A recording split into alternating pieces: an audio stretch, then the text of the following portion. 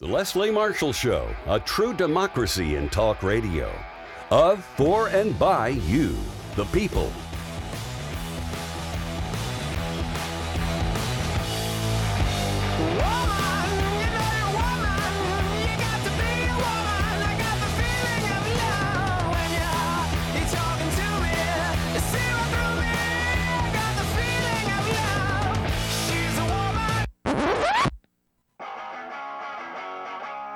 Live from our nation's capital, it's Deadline DC with Brad Bannon.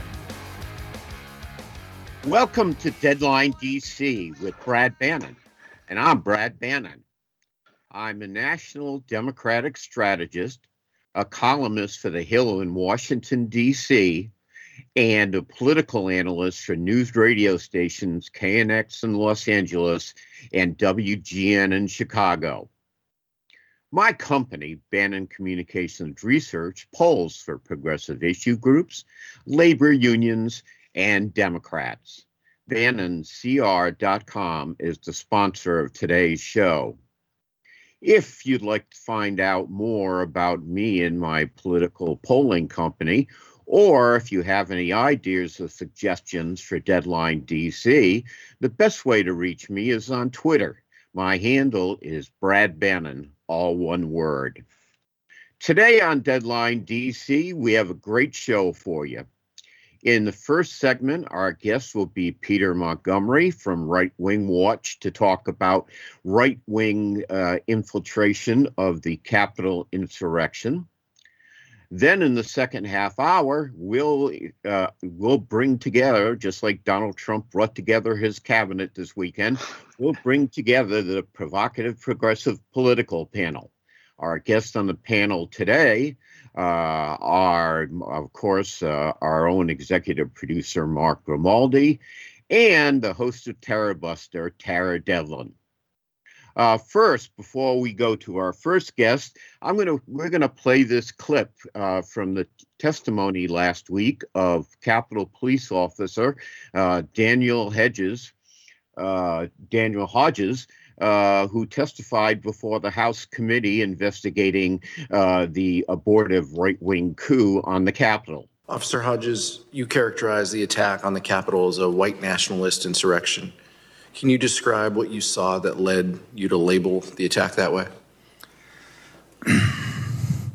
The crowd was overwhelmingly white males, usually a little bit older, middle-aged, older, but some younger.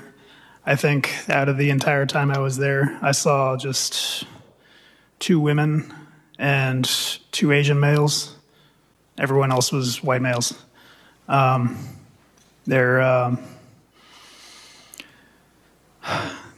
They didn't say anything especially xenophobic to me, but to my black colleagues and anyone who's not white.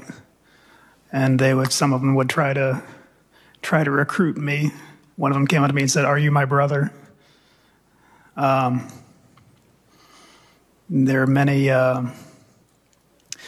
known organizations with ties to white supremacy who had a presence there.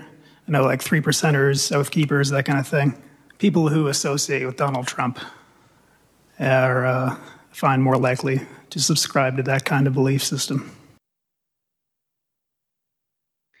That was Capitol Police Officer Daniel Hodges testifying before the House Investigatory Committee. Our guest in this half hour is Peter Montgomery, who is from Right Wing Watch. Today, Peter is going to join us to talk about what he saw in the testimony and, in general, the influence of right-wing insurrectionists in American society, which seems to be getting larger. Peter is a researcher for Right Wing Watch.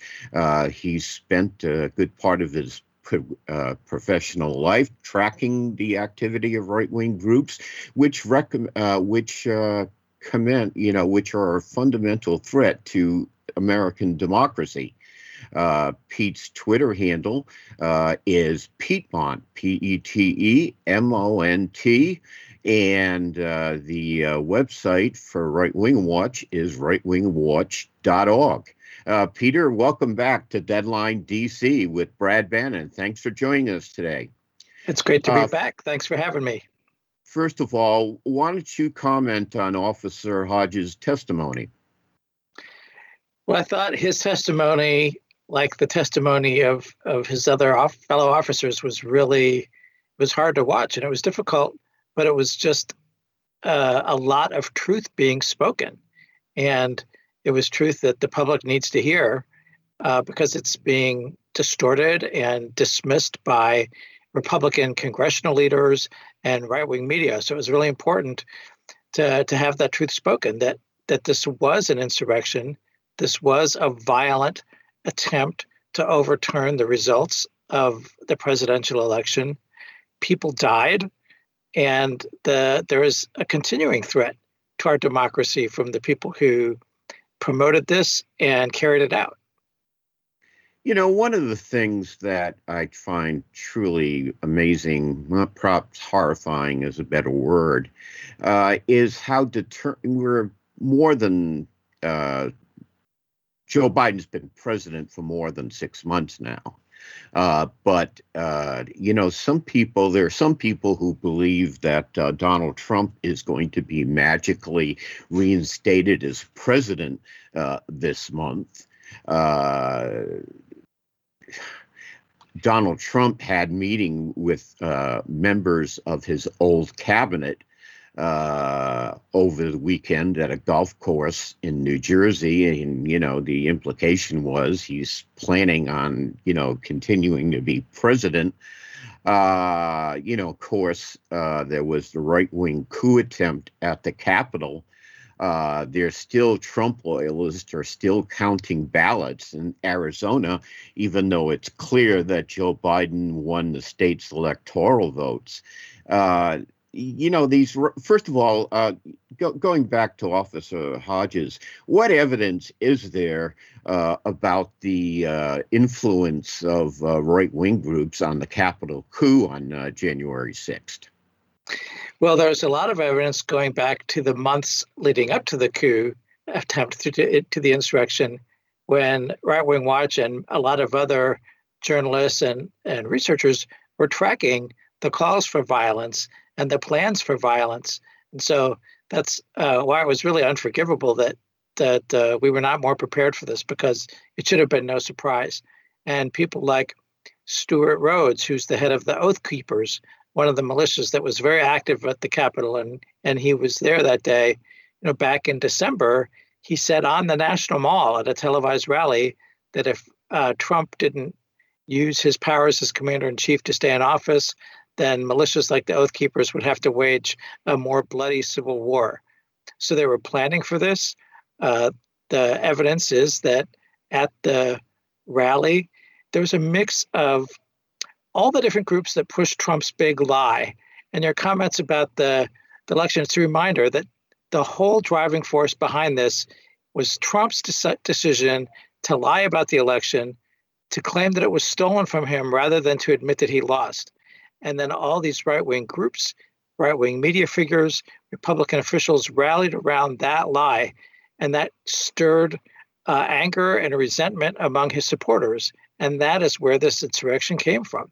And that's a mix of Trump loyalists, Christian nationalists, QAnon and other conspiracy theorists, far-right militia group types like the Oath Keepers, the Three Percenters, the Boogaloos, the Proud Boys, and some current and retired law enforcement and military. We did a report recently at Right Wing Watch that talks about the number of law enforcement officials who took part in the insurrection. So that's troubling. Anyway, so it's a mix of the whole right-wing coalition, all motivated and revved up by Donald Trump and his insistence that he won the election and that it was stolen from him. That's the big lie. Go ahead. I was just going to say that big lie is really at the heart of this.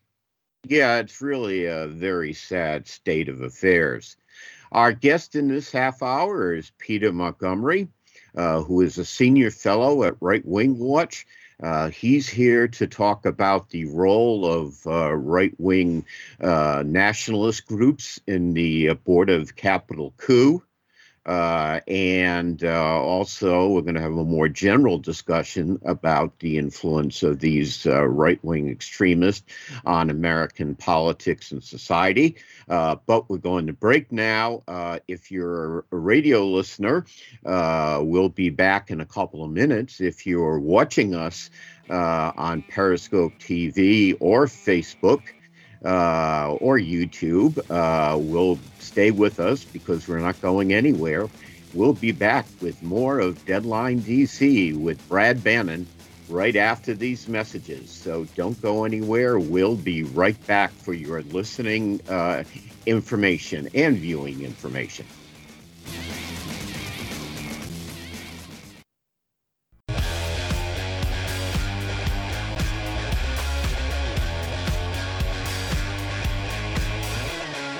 Welcome back, Deadline DC with Brad Bannon. My guest in this half hour is Peter Montgomery, Senior Fellow at Right Wing Watch. And we've been discussing the participation of right-wing nationalist groups on the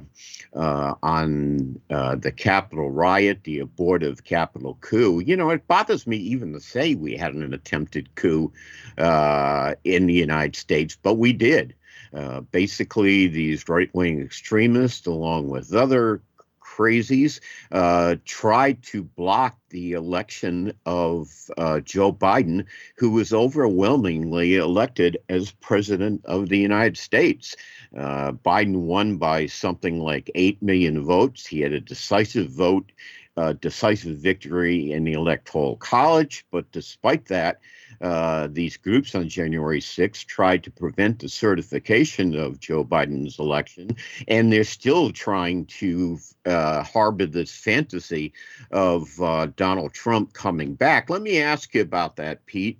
I don't remember the exact date. I guess maybe August 13th or August 14th. There are people out there among these groups who honestly think that somehow Donald Trump is going to be magically reinstated as president this month.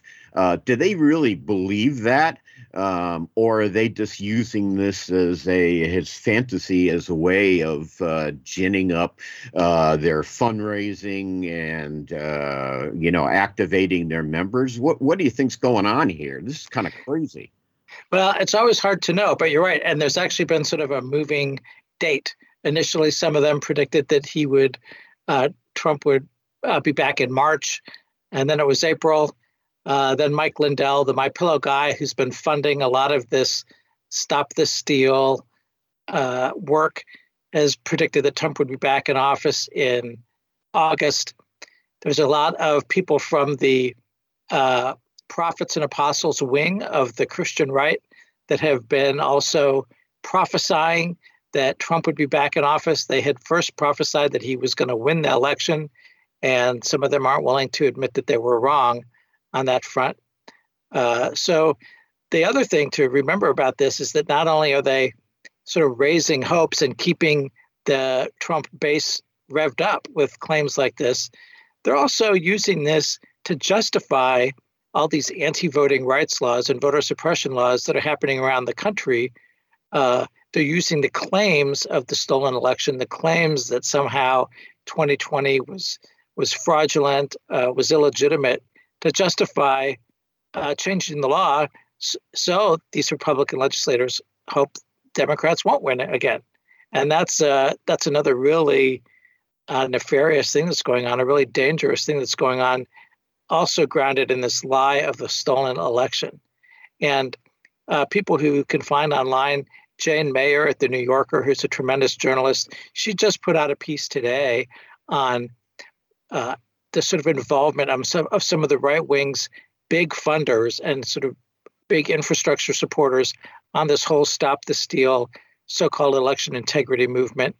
Groups like the Bradley Foundation and all the people there now funding to keep up this right-wing narrative about voter fraud and election integrity, which is supporting Trump's claims and supporting right-wing efforts to make it harder for some people to vote.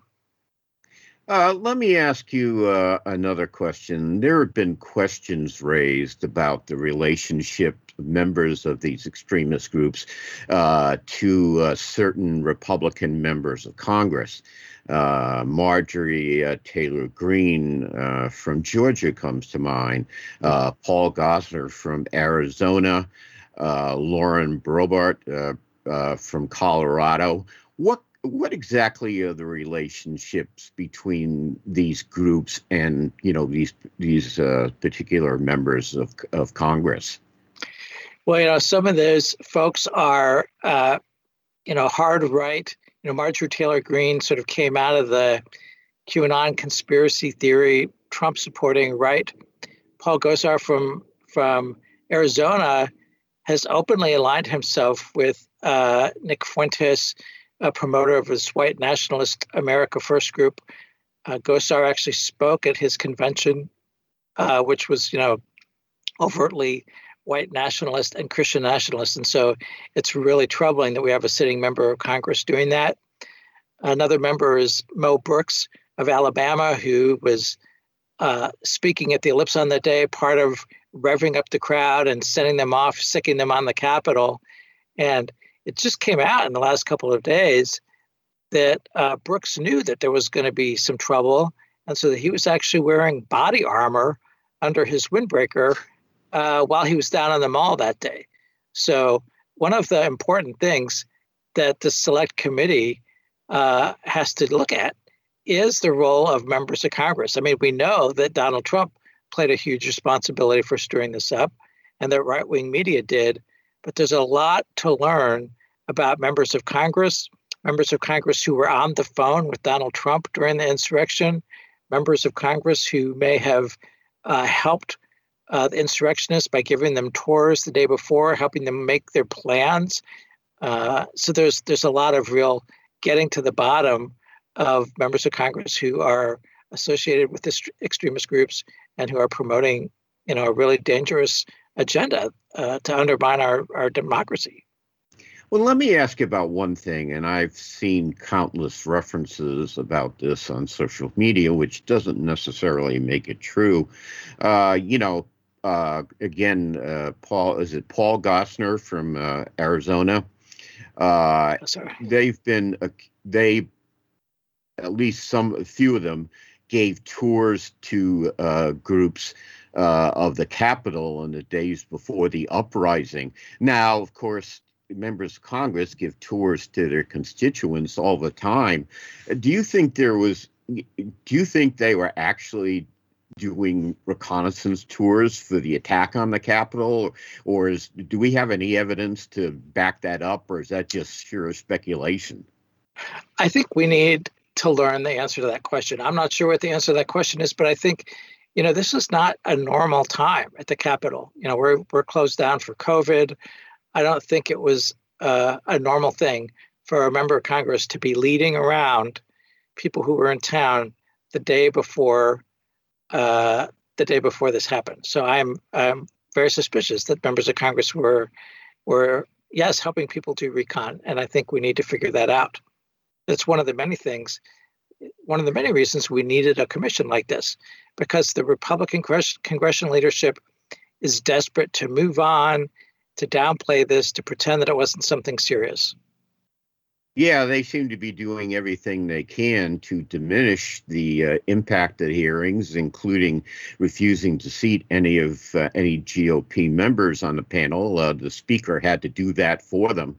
And it's hard for me to be surprised by these guys at this point, but I've also found it stunning that we had members of Congress and members of the right-wing media just mocking and belittling these police officers, some of whom nearly gave their lives that day and who said that they feared that they were going to lose their lives that day battling with these crowds, for more than an hour being in this Peter, battle. Unfortunately, we're out of time. Thanks for joining us today on Deadline DC. I'm sure at some point we'll have you back to talk about the pernicious influence of these right-wing groups on American society. We'll be back after these messages. Space Boys. Welcome back. Deadline.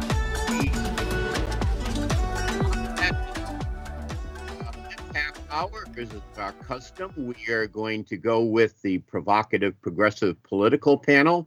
You can see the panelists there on the screen for those of you on Periscope TV.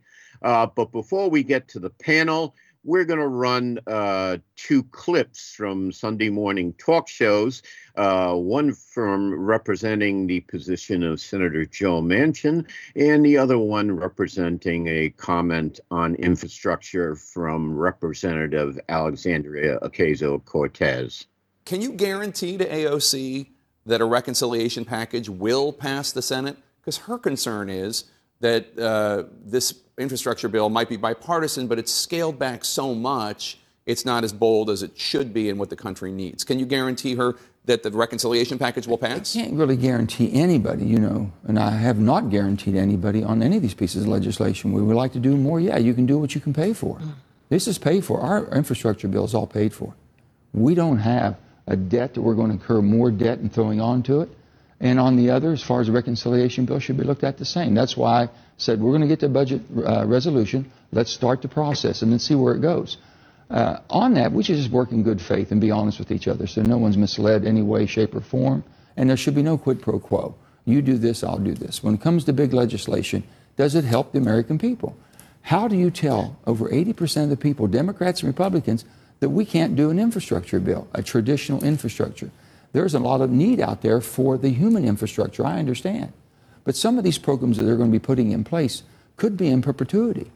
And even though it only has a 10-year run on it, so it's been scored at 10 years at 3.5, it might have perpetuity, it would be $5 trillion or more. So we have to look at everything and be honest with ourselves.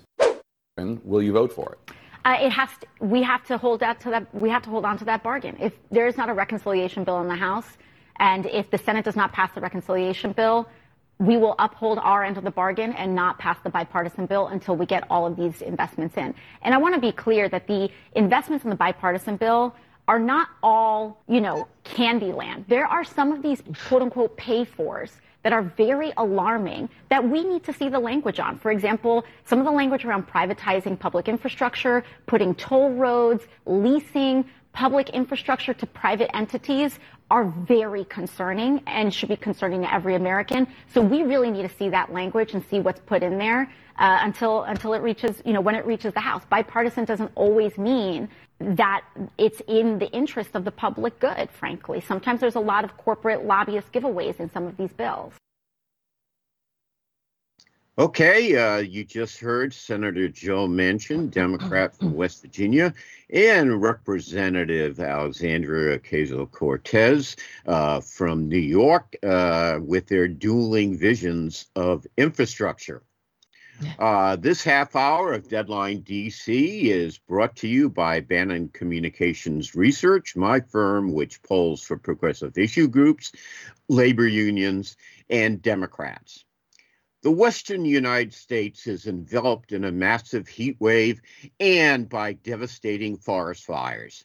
Nearly 100 people died in a collapsed condo in Miami, Florida. The power grid went down in Texas during an unseasonable winter freeze and a summer heat wave. We need to build America back and build American back greener. The bipartisan infrastructure package in the Senate is nice, but it's not nearly enough to meet the urgent need to rebuild the United States, to fight the worldwide ravages of climate change. You can read all my columns in The Hill at muckrack.com/Brad-Bannon. Now it's time for the provocative progressive political panel. Joining us on the panel today is Tara Devlin, the host of Terror Buster, her unapologetically liberal podcast, which I hope you'll all sample. And we also have on the panel today our own executive producer and progressive activist, Mark Grimaldi. Mark has worked on several Democratic presidential campaigns. He's also has a fervent interest in campaign finance reform and funding cancer research. Welcome to Deadline DC, panel. Let's start off with you, Tara. The Senate last week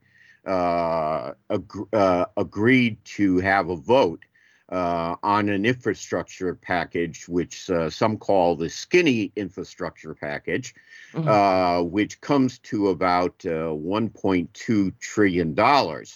Now, in the bipartisan package, you have basic nuts and bolts infrastructure. You have money for replacing lead water pipes. You have money for improving the reach of the World Wide Web. You have money for electric buses. But there's really nothing in there that systematically addresses the urgent needs that this nation is facing. Now, we are in a tricky situation here.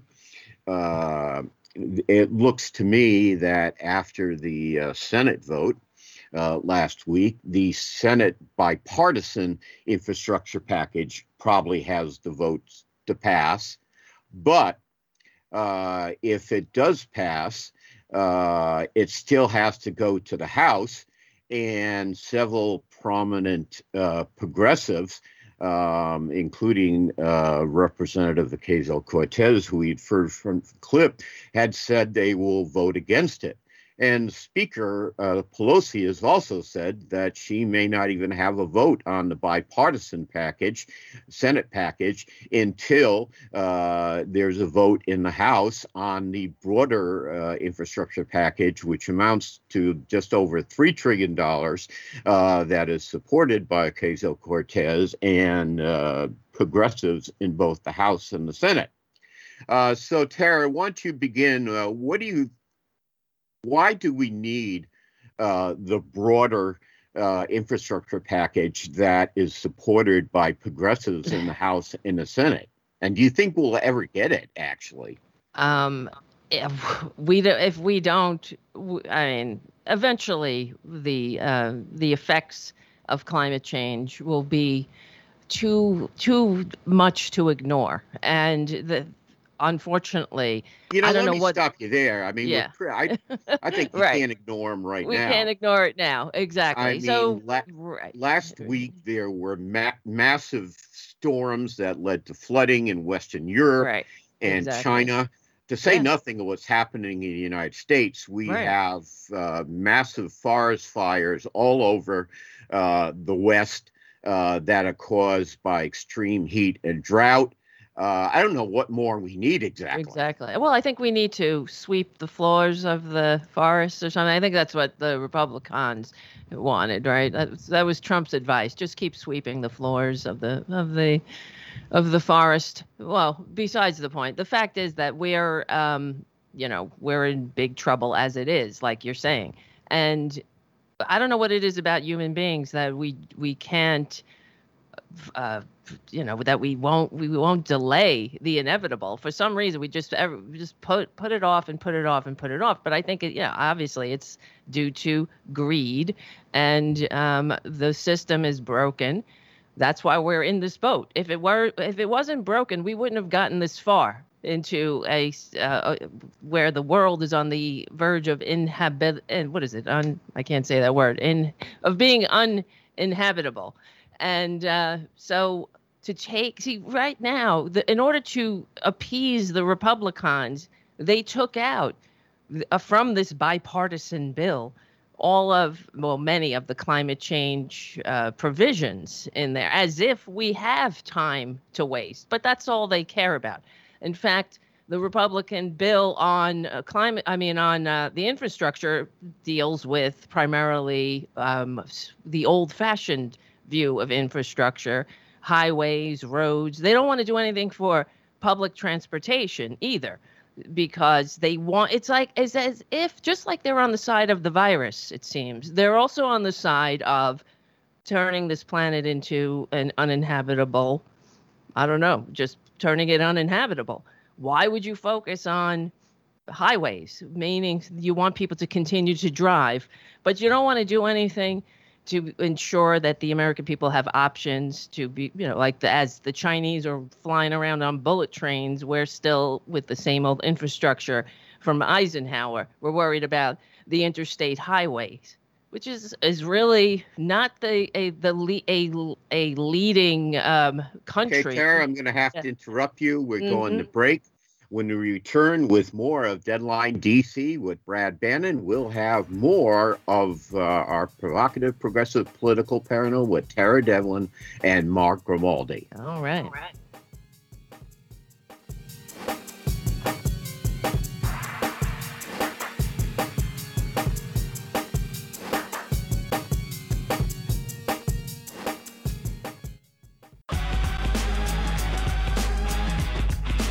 Welcome back to Deadline DC, Brad Bannon. We have with us the provocative progressive political panel. Joining us on the panel today are Tara Devlin, who is the host of the unapologetically liberal Tarabuster show, and we have liberal activist Mark Grimaldi. Tara, let me ask you this. Spending as much time as I do on social media, probably too much time. Mm-hmm. Maybe I should go back and read books instead or something. I don't know. But anyway, I do spend an unfortunate amount of time on social media, both for this show and to write my Hill column every week to see what's going on. And, it struck me there's a bewildering set of progressive priorities out there. We have, of course, climate change, which we've already talked about in the segment. We have a need for Medicare for all. Mark is an activist on campaign funding reform, which is also fundamental. We have this struggle going on in Congress now and in the state legislatures on voting rights, especially for people of color. Mm-hmm. And, it struck me, and I'm not sure about this, but, look at them all. What are the priorities here? Okay. All these are important issues. I would argue that all these are important issues. But Tara, what do you think is the single biggest priority about the issues that we've discussed? You're 100% correct. This is what drives me insane. It's the cognitive dissonance of messaging that we're getting from the Democrats, and that's a response to the fact that the Democrats aren't unified in themselves. Manchin and Sinema, an example of that.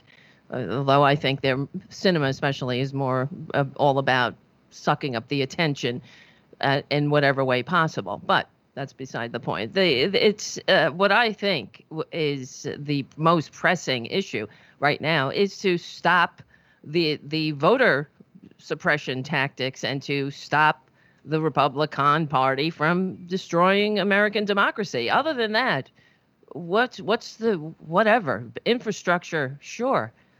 I mean, Infrastructure Week has been a laugh line for the past 5 years and more.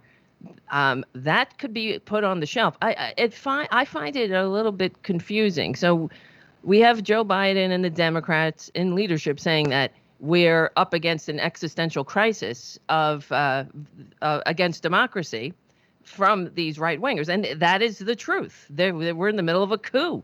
They're still at it, and yeah, they are. Yes, and then on the other hand, we're trying to get bipartisan support for an infrastructure package from the same traitors who are in the midst of a coup right now.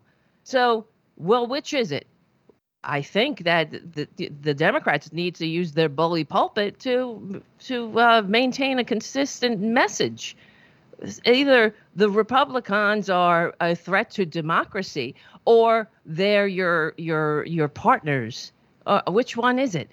You can't have it both ways, in my opinion. So why are we trying to get bipartisan support from traitors? I mean, what else are they? I'm not being hyperbolic. They are trying to install a con man who received fewer votes, and it's still going on. They're not in any way sorry. There's no reconciliation possible with people who don't take any responsibility, and they're still at it. So I mean, I'm at a loss here.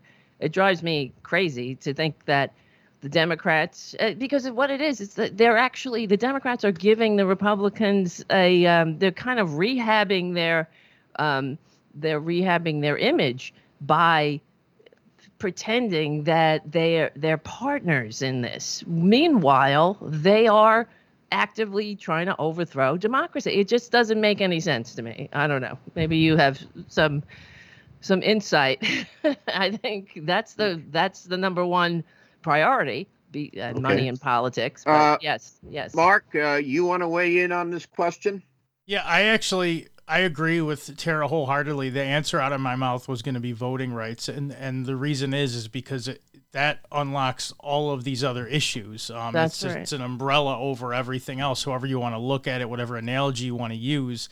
If you lose many people lose the power to vote, then the interests of the American people are going to be even more represented by just a few in power. And it's going to become even more disproportionately difficult for minorities and people of low income to vote, to exercise their right to vote.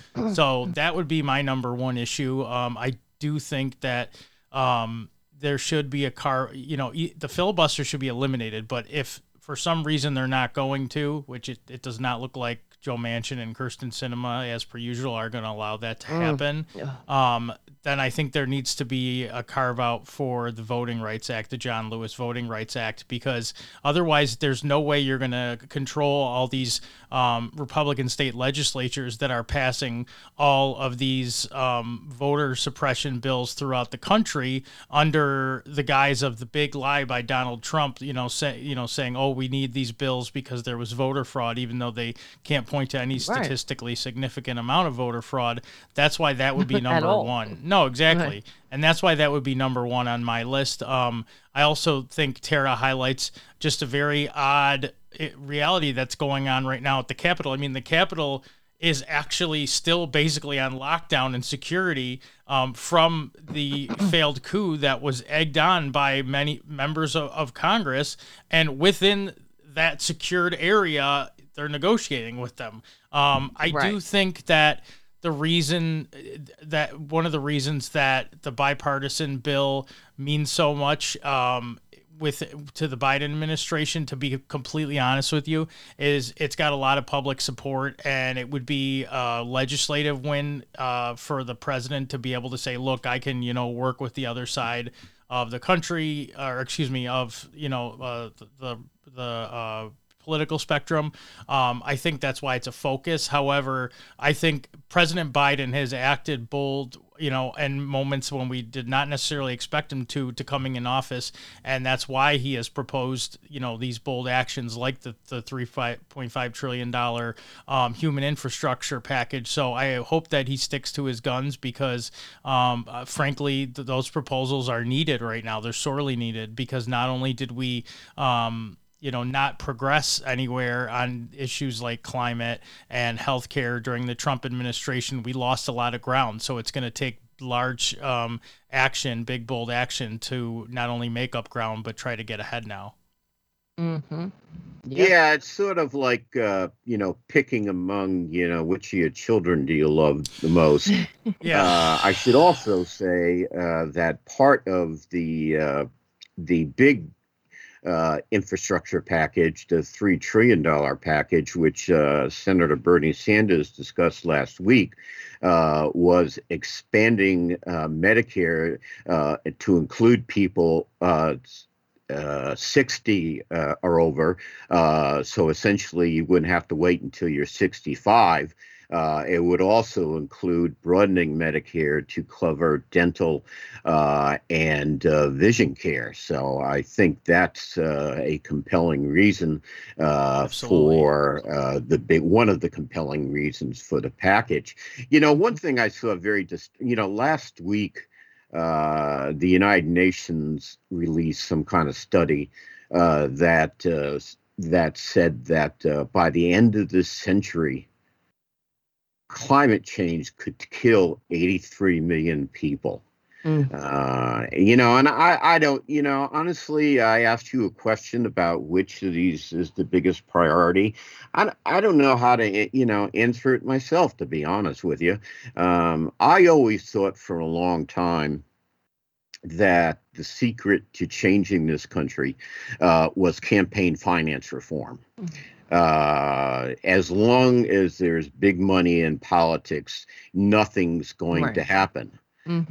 But you read these things about the devastation of climate change, denying people the right to vote. And sometimes I feel we're moving backwards instead of forwards. And there are good reasons for, doing all these things. Anyway, I want to thank the panel. I want to thank all our guests. Peter Montgomery from Right Wing Watch, who joined us in the first half hour. And today on the panel, the host of Terror Buster, Tara Devlin, and also the giver of this great cup, which I love. Yes. And our own producer, Mark Gamaldi. Leslie Marshall will be back tomorrow. Be safe and be strong in these troubled times, and watch Deadline DC every Monday at 3 p.m. live Eastern Time, or the podcast anytime. Thank you. We'll talk to you again soon. All right.